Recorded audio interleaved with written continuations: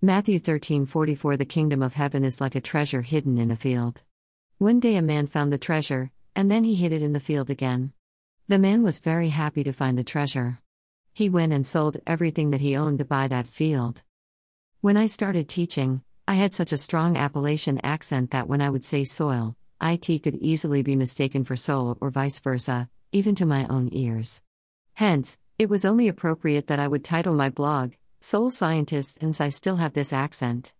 Thus, to be understood by my colleagues and students, I had to slow down and purposely say soil or soul depending on which one I wanted to use at the moment. This deliberate action to distinguish between the two words also made me slow down and think closer about what I wanted to say.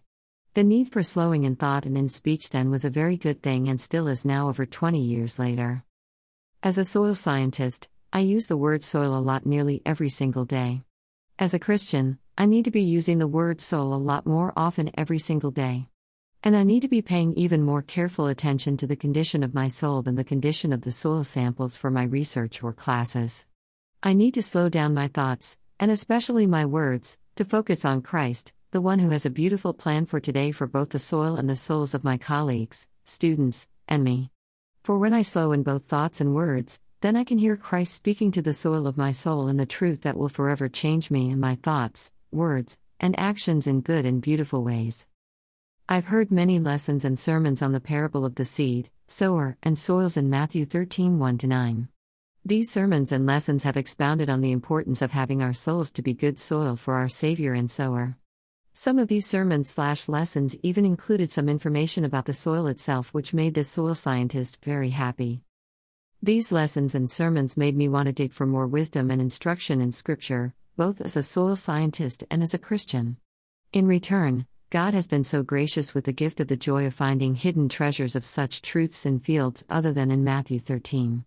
Yes, I absolutely did go there with the pun about Matthew 13:44 The kingdom of heaven is like a treasure hidden in a field. One day a man found the treasure, and then he hid it in the field again.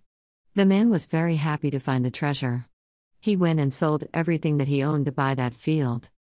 So many times I am writing about the interactions of soil science and Jesus, my soul's desire. I am convicted about the poor condition of the soil of my heart and the need for repentance of pride.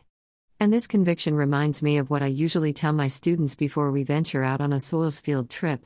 It's not a good soils field trip if you come home with clean hands and clothes.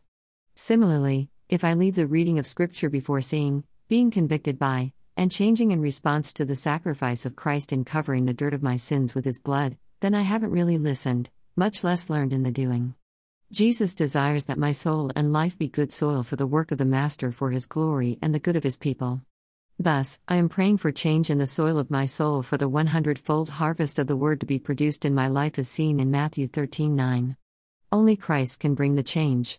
Only Christ can bring the harvest. Written by and copyrighted to Beth Madison, Ph.D., 2021.